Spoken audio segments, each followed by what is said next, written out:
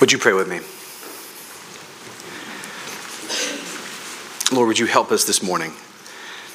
God, open our eyes to see the truth of your word. Oh, and just who this word is, that was with God and was God. This word that was there in the beginning and has come to dwell among us. Would you help us this morning to see who Jesus is? We need your help to do it. We can't see on our own. We pray that your Spirit would give us eyes to be able to see the beauty of Jesus, to adore the wonder of his majesty, and to follow the claim that he has on our life. Lord, we need your grace to do it. We pray that you would give us that now. We pray in his name. Amen. A couple of years into Jesus' public ministry, and there was a theological debate happening amongst the Jewish people. They were hotly debating who the Messiah was. Maybe he's already come. And if so, who was he? Jesus looks at his disciples and kind of pokes the bear a little bit and says, hey, who do people say the Messiah is? The disciples tell him, well, there's the chatter. People say maybe it's John the Baptist. He did crazy stuff with locusts and honey and lived in the wilderness. Maybe it was him. Maybe it was Jeremiah, one of the other prophets. Maybe it was Elijah. He did a lot of great stuff. This was the debate. Jesus then cuts through all of that and looks at them and asks them this question. Well, who do you say that I am? In Matthew 16, verse 14. Friends, there may be no more important question in the world for every human to answer than that question. Who do you say that he is? Our answer to that determines potentially our entire eternal future. And maybe you're here and you're a Christian, but perhaps Jesus has just been relegated to an hour-and-a-half time slot on your already busy weekend. You can see if you pencil him in. And maybe you would answer and say he's become more of a divine butler that you go to only whenever you really need something, or something in your life that's off, something that you want, something that you need, something that's not going as you had hoped, and so you go to him then. All right, Lord, it's that time again. I need your help.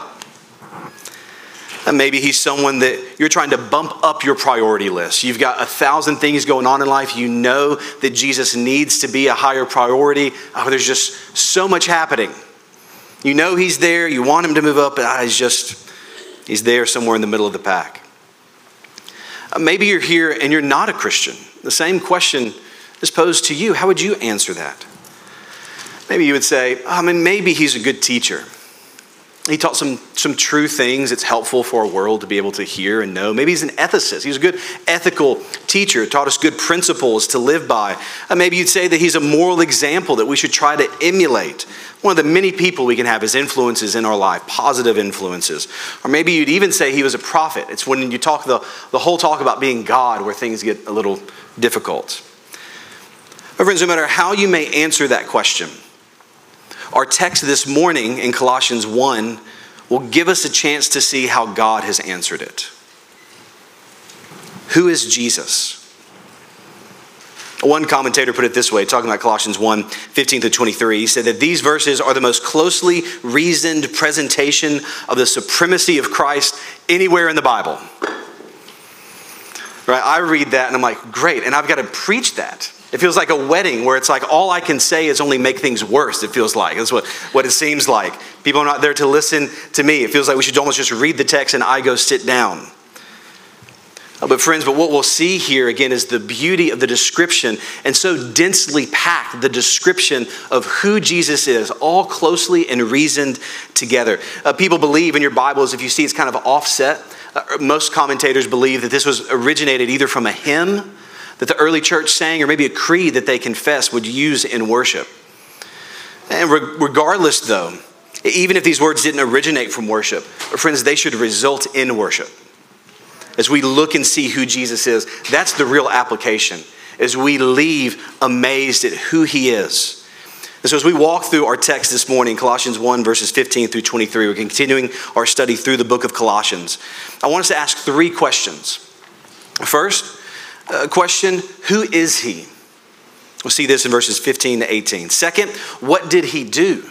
We'll see this in verses 19 and 20. And third, well, what does it mean for you? Verses 21 through 23. Who is he? What did he do? And what does it mean for you? First, verses 15 to 18. Who is he? And Paul writes this to the church in Colossae. He says that he is the image of the invisible God, the firstborn over all creation. For everything was created by him, in heaven and on earth, the visible and the invisible, whether thrones or dominions or rulers or authorities, all things have been created through him and for him. He is before all things, and by him all things hold together. He is also the head of the body, the church. He is the beginning, the firstborn from the dead, so that he might come to have first place in everything. Who is he? Do you hear that repetition throughout? He is, he is, he is. Paul is wanting to write to this church to help them understand the identity of Jesus. And he begins by showing that first, who is he? Well, he is the image of God. We see this in the first part of verse 15. Look again, that's what he says, leading off. He is the image of the invisible God. Now we got to be careful here. We'll have to do this a few times throughout. The word that we have in English may bring a different picture in our mind than what Paul's trying to communicate. So we may hear that Jesus is the image of the invisible God and think, oh, well, he's just a picture. And a picture is lesser than the actual thing. So he is just a representation, a picture, an image of the invisible God. That's not what Paul means to say here. And Paul is saying that he is the image of the invisible God. The Greek word there is icon. It's where we get the English word icon. He's writing that they are, this word, this understanding is not just a physical representation of, it is a manifestation of the person. That Jesus manifests all that God is. He is the representation of him, not simply in a physical form, but even indwelling. He is the manifestation of God. John 1, verse 18 puts it this way: no one has ever seen God, right? The invisible God. The one and only Son, though, who is himself God and is at the Father's side, he has revealed him. This is what it means that he is the image. Hebrews 1 verse 3 puts it this way, that the Son is the radiance of God's glory. S-O-N, the Son. The Son is the radiance of God's glory and the exact expression of his nature. And perhaps my favorite, 2 Corinthians 4:6 puts it this way: for God, who said, let light shine out of darkness, has shone in our hearts to give the light of the knowledge of God's glory in the face of Jesus Christ. We see throughout the Bible that Jesus is the image of the invisible God. He is the exact expression of his nature. He has revealed who the Father is, and all of the light of the knowledge of God's glory is seen in his face. If you want to know what the Father looks like, just look at Jesus. He is the exegesis of God, the revelation of God. He is the Word revealed to us as we see him. If you want to know what God would do in a situation, look at what Jesus did. If you want to know what God does at a funeral, look at John 11.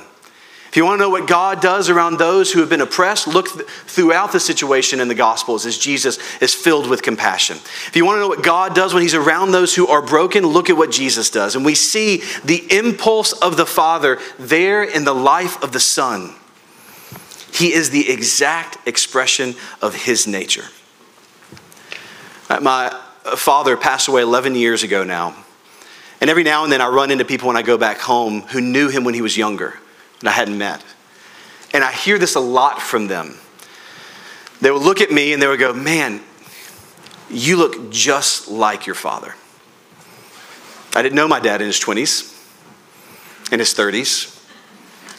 But when they look at me, they go, oh, when he was younger, he looked just like you.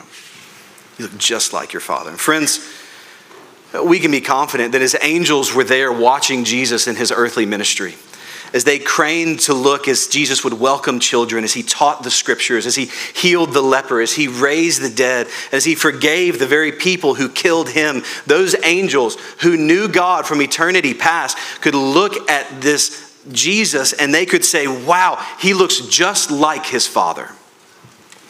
He is his exact expression He's the spitting image, the image of the invisible God. Friends, not only is he the image of God, but he is also, and this is where Paul's going to spend a good bit of time here, that Jesus is the creator of all. He's the creator of all. We see this in the second half of 15 all the way through 17. Right? And it begins with this little phrase here in 15 that Jesus is the firstborn over all creation. Now this sets up what Paul's getting into. Now there's we've got to do a little bit of work here. Because if we take that phrase, pull it out by itself and look at it and go, Jesus is the firstborn of all creation. Oh, well, he then was created. He's the firstborn. That means he was the first of all the rest of creation. And if you are to do that, we would not be the first to do this. In the 4th century, there was someone named Arius who began to take this text out of context, another one in another place in Scripture as well, and say, well, because Jesus was firstborn, it means he was created. He was not, in fact, God. He's the highest of all created beings, but he was created. And this began to spark a controversy within the church, so much so that the church had to come together and say, what does the Bible teach? And they got together in the city called Nicaea and said, this is what the Scriptures teach about who Jesus is. And it's the Nicene Creed that we read just a couple weeks ago here in church, explaining that Jesus is begotten, but he's not made. He is not a created being. He is God. He is of the same substance, the same stuff.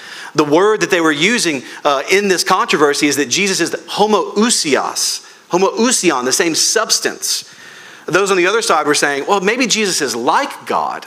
He is similar to God.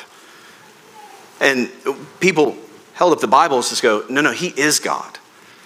There's a bit of a rumor, I like to think that it's true, that one of the people that was very passionate about this debate has now become a saint in the Catholic Church, Saint Nicholas, old Saint Nick. There's a number of things that he did, including be able to care for one family who was poor, to be able to sneak into their house at night, to give them presents for a father who wouldn't be able to provide on his own, and then continue the origin story of Saint Nick. But you know what else Saint Nick did? He was involved in the Council of Nicaea, and he loved the Scriptures. And as he heard Arius begin to say that Jesus is not God, the rumor is that he gets up, walks across the room, and punches Arius in the face. So perhaps the song is true and you better watch out.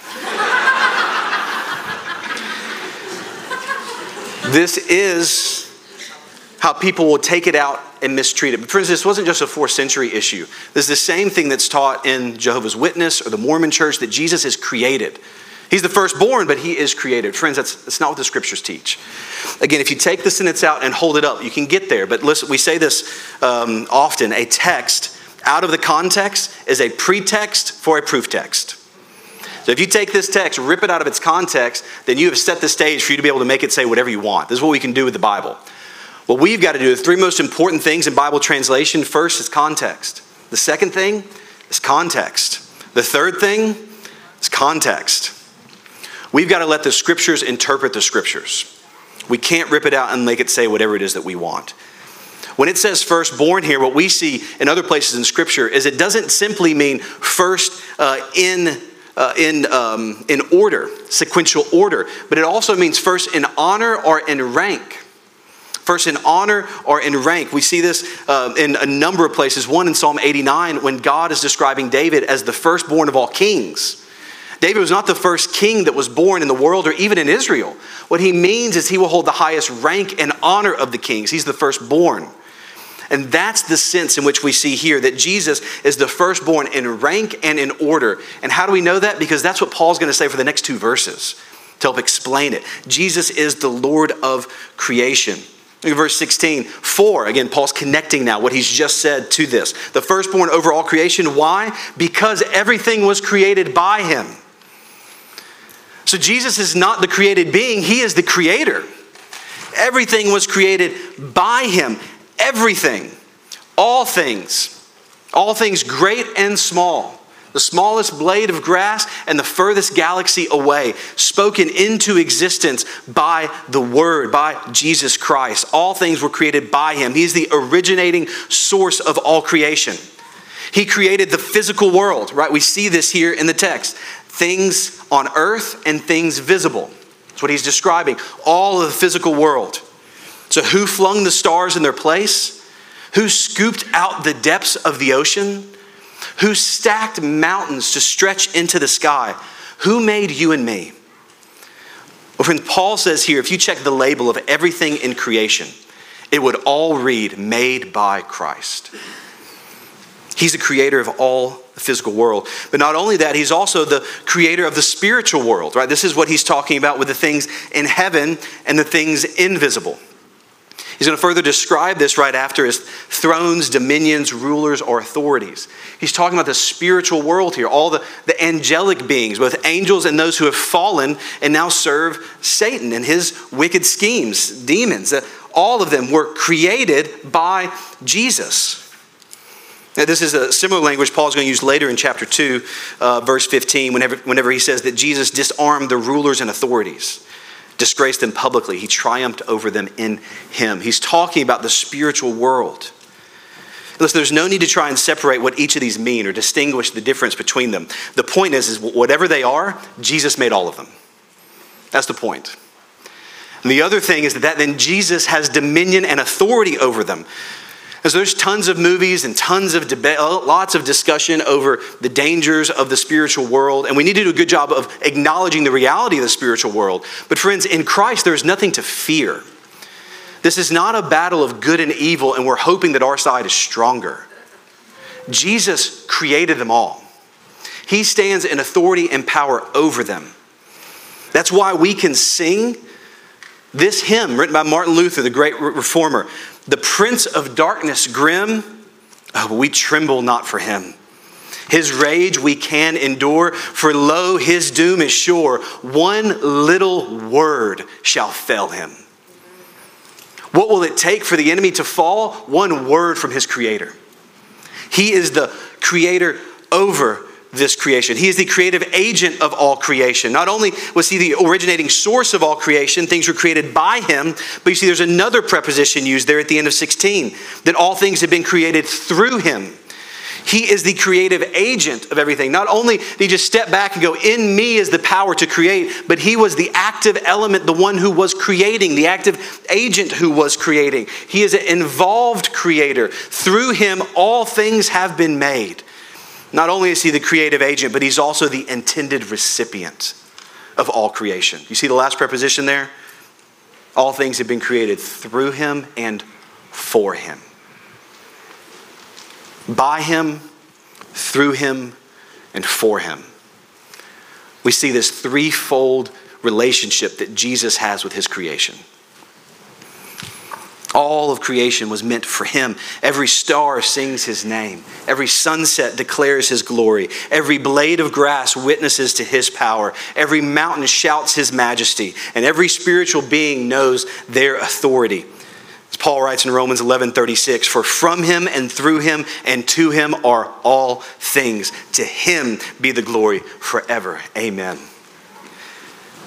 He is the creator of all. Paul's going to continue here in this argument. Not only has he created all things by him, through him, and for him, but verse 17, he is also before all things. He is the one who began all things. Before anything else was, he is.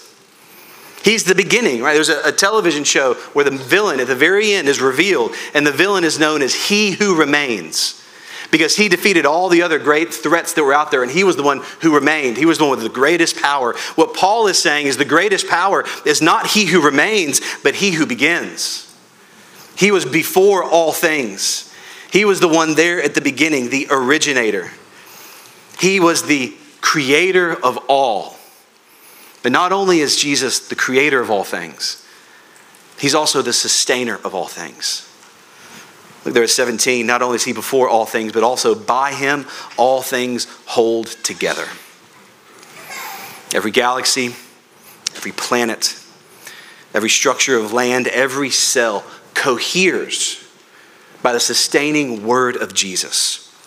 He is actively sustaining and holding together everything he has made. He brought cosmos out of chaos. He's the one that holds it together, all of it, through his word. He's still involved. He hasn't just stepped back, created the world and spun it and let it go and go, okay, well, I hope this works out. He is still involved, holding it together. And friends, what we see is that kind of power, that kind of glory, that kind of authority not only holds worlds together, but friends, if you are a follower of Jesus, it also holds you together. The very same hand that's holding worlds is holding you. God didn't just back off of your life and go, all right, I've saved him. Hope he does okay. Hope she's all right. He who began a good work in you will carry it through to completion until the day of the Lord. Jesus finishes everything that he starts. He completes every work that he begins. And he is holding you in his hand. And what he says in John 6 is there is no one, not the enemy, not no one. That's what we said growing up. There's not no one who's taken you out of his hand. Amen. Not only that, but there is nothing that you can do to pry yourself away from his love. If you are truly in Christ, friend, there is nothing that can separate you from the love of God in him. Nothing. J.I. Packer puts it this way: your faith will not fail while God sustains it, because you are not strong enough to fall away while God is resolved to hold you. Friends, he is holding on to you. He is the head and the Lord of all creation. But not only that, we get the final point here for who he is in verse 18, that he is the head of the church. Paul now shifts from a cosmological picture to a soteriological picture. The God of the cosmos is also the God of the church. The God of creation is now, we see, the God of a new creation here in this church. That he is also the head of the body. Paul describes that image as being the church. This is one of the metaphors used for what a church is. It is a body made up with different members, different parts. That's why we have church membership. You're not a part of a club, an organization. You're a part of a body. A member of a body, each different, each unique, each designed by God as he's arranging this church. But there's one body part that none of us will ever be, and that's the head, because it's reserved for Christ. And we can live without our fingers. We can live without our toes. We can live without our elbows. We can certainly live without our appendix. But you know what we cannot live without? Our head. We need our head, as he is the head of our body. He is the head of the church. What gives him the right then to be the head? Well, Paul says that he's the beginning.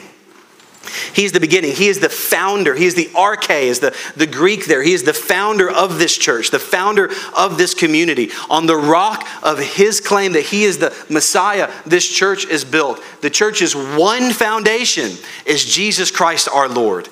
He's the beginning. He's the originator, the author of salvation. He's the founder. Not only is he the founder, but he is also the firstborn from the dead. Again, as we talked about this word firstborn, it can either mean first in sequential order or first in honor and rank. I think here what Paul's saying is that sense in which it's the first in order, that he's the firstborn of the dead. And you may go, Caleb, I've read some of the Bible before though. Jesus was not the first person to be raised from the dead. So how could he be the firstborn? Well, he was the first to be raised from the dead that didn't ever die again. Jesus raised Lazarus from the grave. Lazarus was dead for 3 days. Jesus said, Lazarus, come out. Lazarus came stumbling out of his tomb. I would have loved to have been there at that scene. One commentator put it this way, that had Jesus not put Lazarus' name in front of that, the whole world would have emptied its tombs. That's the authority, the power that Jesus has. Lazarus, come out. And Lazarus came back from the dead. But listen, Lazarus had another funeral later in his life. All those who were raised died again. But Jesus, whenever he was raised, he walked out of his grave and it's still empty. Lee and I had the chance to go to Israel 4 years ago now. And you get to see all the sites, and there's all sorts of, well, Jesus may have done this here, so buy this. Or he may have done this here, so be sure you buy this. It's a terrible commercialization of where Jesus walked. It's equally infuriating and helpful all at the same time. And there's a place they believe maybe is the Garden Tomb. Perhaps it is, but if nothing else, it gives us an image of what it was like. To be able to see a stone that was rolled back, walking into this room that was carved in the side of a tomb. And friends, we got to see a lot of incredible things over there while we were in Israel. But the most incredible thing didn't have anything inside of it.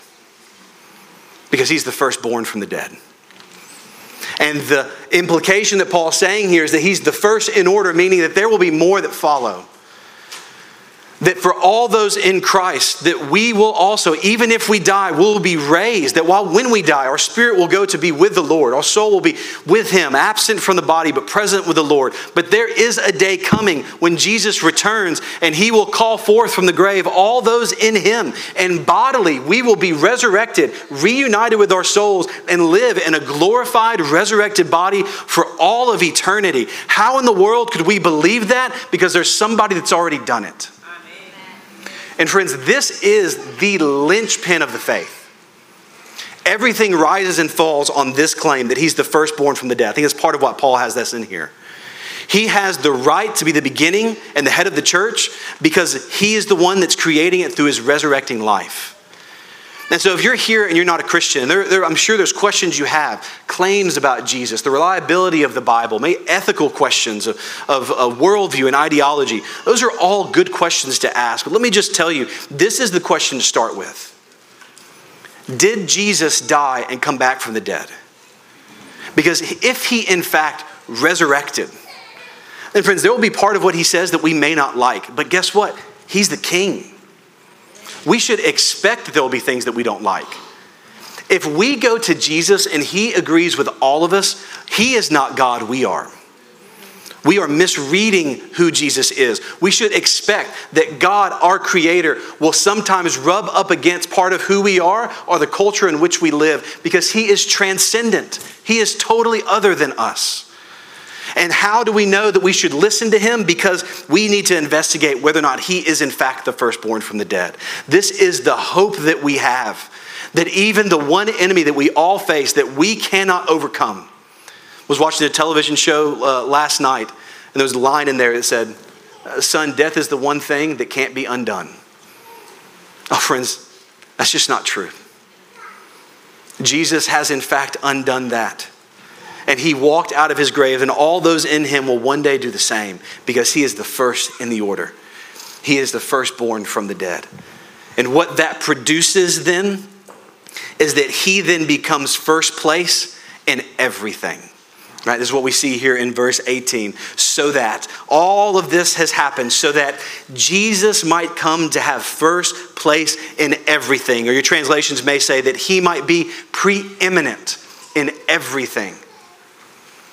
It's important, again, as we see who Jesus is, the image of God, the creator of all, the head of the church, that He then, the conclusion of those things, that He then becomes preeminent, first place in all things. And so maybe you're here and you're going, gosh, I need to think about my life. I need to think about my priority list. Let me set it down, get a piece of paper, write it out. Okay, God is first. Jesus is first. And then family, church, vocation,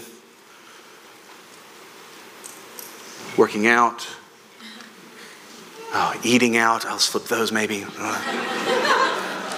We're going to work through our priority list. Maybe you're going, okay, now Jesus has bumped down a little bit, but I'm going to walk out of here because Jesus is who He said He is. He's going back to number one. I'm walking back out of here. He's number one again. But friends, let me just tell you, the way the Bible describes Jesus in our life is not that He is a slot in our priority list. He is the paper that we're writing it on. So that He is first place, not just in an order of things, He's first place in everything. So that in our marriage, He has first place. In our parenting, He has first place. In our vocation, He has first place. In our friendships, He has first place. In our money, He has first place. In everything, He has first place. He is preeminent. He is the one that informs everything. He is the lens in which we interact with this world because we are following Him. He is the preeminent Christ. That is who He is. This is what Paul's been working towards all through this so far. Now he's going to shift. And this is who He is. Again, you heard it all throughout. He is, He is, He is, He is, He is. Now in verse 19, he's going to shift. And we see here he says, "For." He's going to begin to answer the question, what then has this preeminent one done? For God was pleased to have all His fullness dwell in Him, and through Him to reconcile everything to Himself, whether things on earth or things in heaven, by making peace through His blood shed on the cross. What did Jesus do? Well, the first thing we see in verse 19 is that he became man.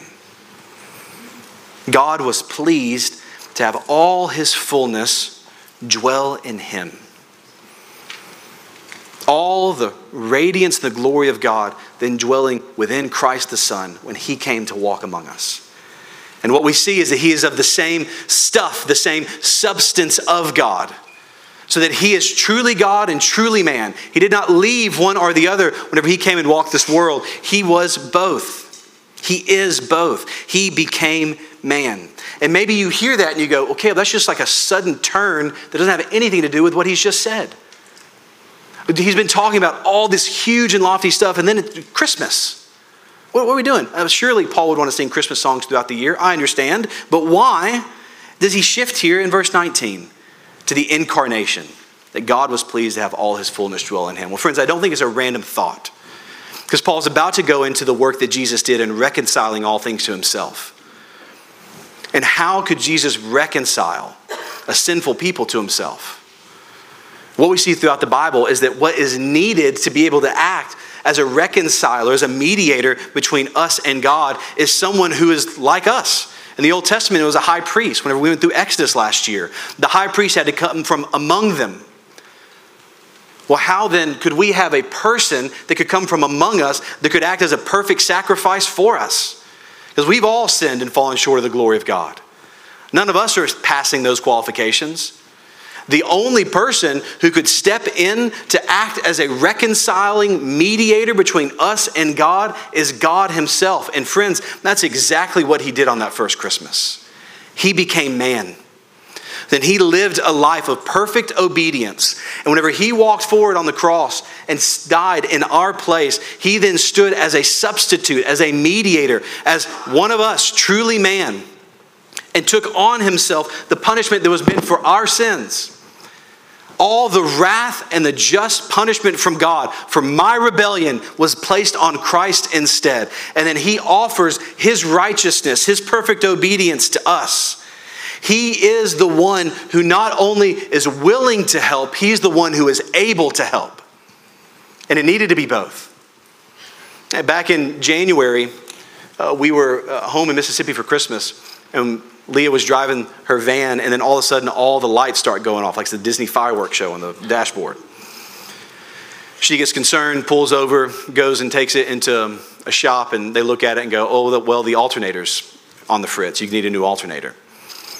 Wonderful. It's like the day after Christmas. Everywhere is closed. We're getting ready to drive back to Florida. It's like a worst case scenario. Like the mechanic shops were closed that day, but even if we were getting in touch with them, how long would we have to wait? So the conclusion came, I had to change the alternator. Now, in that moment, I could have called Garrett Wood to come and help me. And what I promise you, Garrett would have been willing to help. But an important qualification is that he would not have been able to help. He knows as much about cars as I do. But we needed someone else to step in who knew how the thing worked. Enter MacGyver, a.k.a. my father-in-law. He steps in, shows what's going on, gets a YouTube video for us to be able to watch. He's sitting there helping us as me and my brother-in-law are taking out the old alternator, putting in the new one, and he's there walking us through it to make sure that we're actually doing the right thing. And my father-in-law was not only willing, but he was also able. He was the right man for the job. Garrett, my closest friend, would have been the wrong man for the job. Friends, what Paul is showing us here in Colossians 1 is that in Christ we have the glory and the power of the Creator. And all of that fullness is then pleased to dwell in a man. And as he lived his life here on earth, living perfectly here in earth in our place, and then dying a substitutionary death in our place there on the cross, that Jesus was not only willing, but he was also able. That he was, in the truest sense, the right man for the job. Again, another from the same hymn, Martin Luther, "A Mighty Fortress is Our God." He put it this way: did we in our own strength confide, our striving would be losing. It's like me and Garrett trying to change the alternator. We can try all we want, but our striving would be losing and the van would explode. were not the right man on our side, the man of God's own choosing.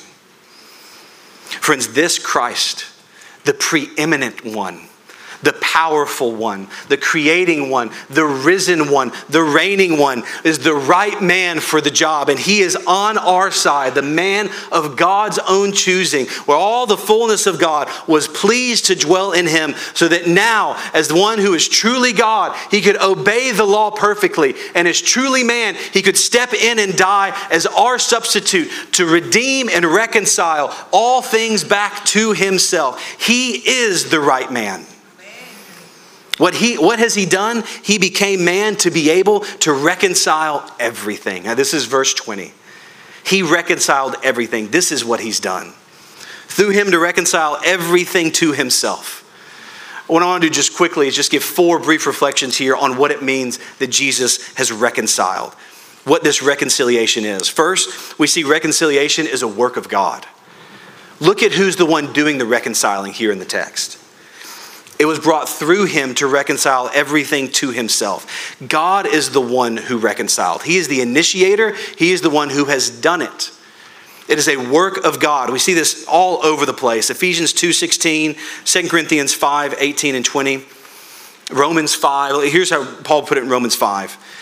For if while we were enemies, we were reconciled to God through the death of his Son, then how much more, having been reconciled, will we be saved by his life? And not only that, but we also boast in God through our Lord Jesus Christ, through whom we have now received this reconciliation. You hear that word? Received. We did not attribute. We did not contribute. We did not add to. We did not help. We did not aid. We received the reconciliation, because reconciliation is a work of God that he accomplishes through the cross. Not only is reconciliation a work of God, but we also see, friends, it's already been accomplished. It's not up in the air. It's not yet to be determined. Again, it is in the past tense. While we were sinners, while we were enemies of God, we were reconciled to God. The song we sang earlier, it was finished upon the cross. It's in the past tense for a reason, because it's done. The reconciliation has been accomplished, and it's done in the past. It is not up in the air. You do not have to wonder every time you stumble, every time you fall, every time you turn away from God, go, oh, has he changed his mind? For the reconciliation has been accomplished. And where was it accomplished? It was accomplished through the cross. That reconciliation was accomplished through the cross, right? He came to reconcile everything to himself by making peace through his blood shed on the cross. It was there, Jesus, as our substitute, took our sin, giving us his righteousness to be able to create peace again with God, to reconcile us back to God again. That is what Paul writes in 2 Corinthians 5:21, that he made him who knew no sin to be sin for us, so that we might become the righteousness of God in him. This exchange. All those who trust in Jesus, our sin is given to him, and he dies in our place, taking our punishment. And his life, his righteousness, his obedience is given to us. That's where the reconciliation was accomplished, there through his blood shed on the cross. And fourth, reconciliation involves everything. When we think reconciliation, I think our first thought goes that personal relationship with God. We've been reconciled to him. And that's true. But look at the text. Jesus came to reconcile everything to himself, whether things on heaven or things on earth. That Jesus is reconciling not just his new creation, but also the entire creation.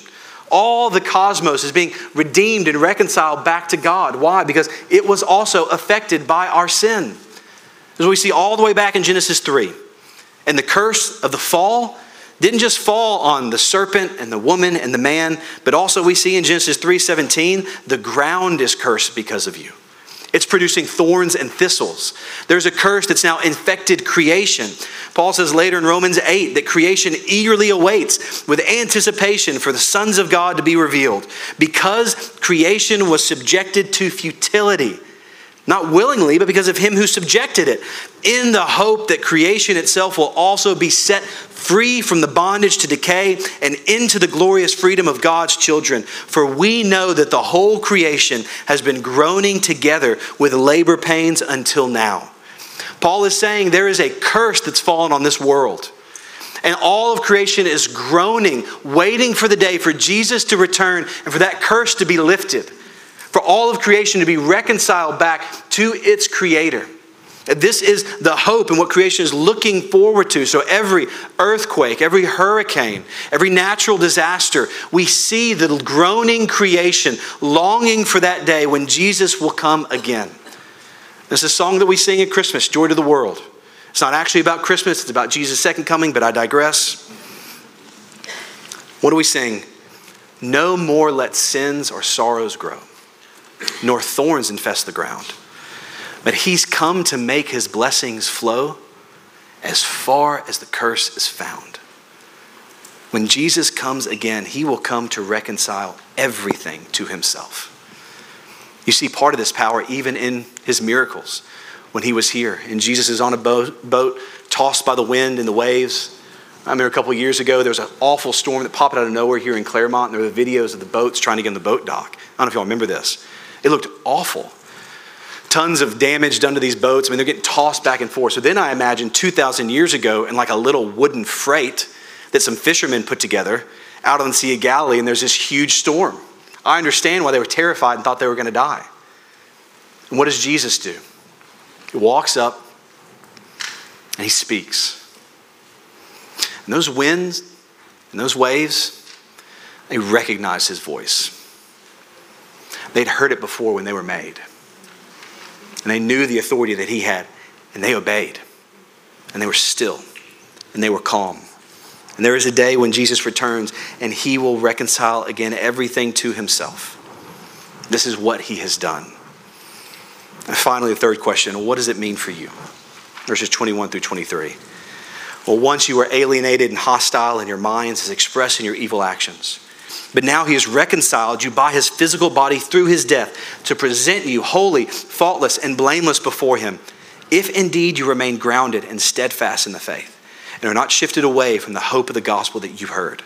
This gospel has been proclaimed in all creation under heaven, and I, Paul, have become a servant of it. What does this mean for you? Well, first, it reminds us what we were by our actions. Verse 21, we were alienated. We were hostile. This was expressed in our evil actions, in our sin, in our rebellion against God. This is who we were.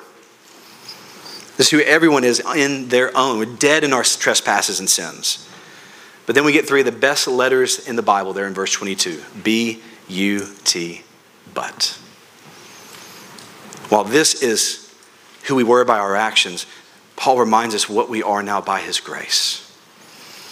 While we were far off, while we were alienated and hostile, but now he has reconciled you by his physical body through his death to be able to present you holy, faultless, and blameless before him. So this is once who you were. The Bible is incredibly honest about this.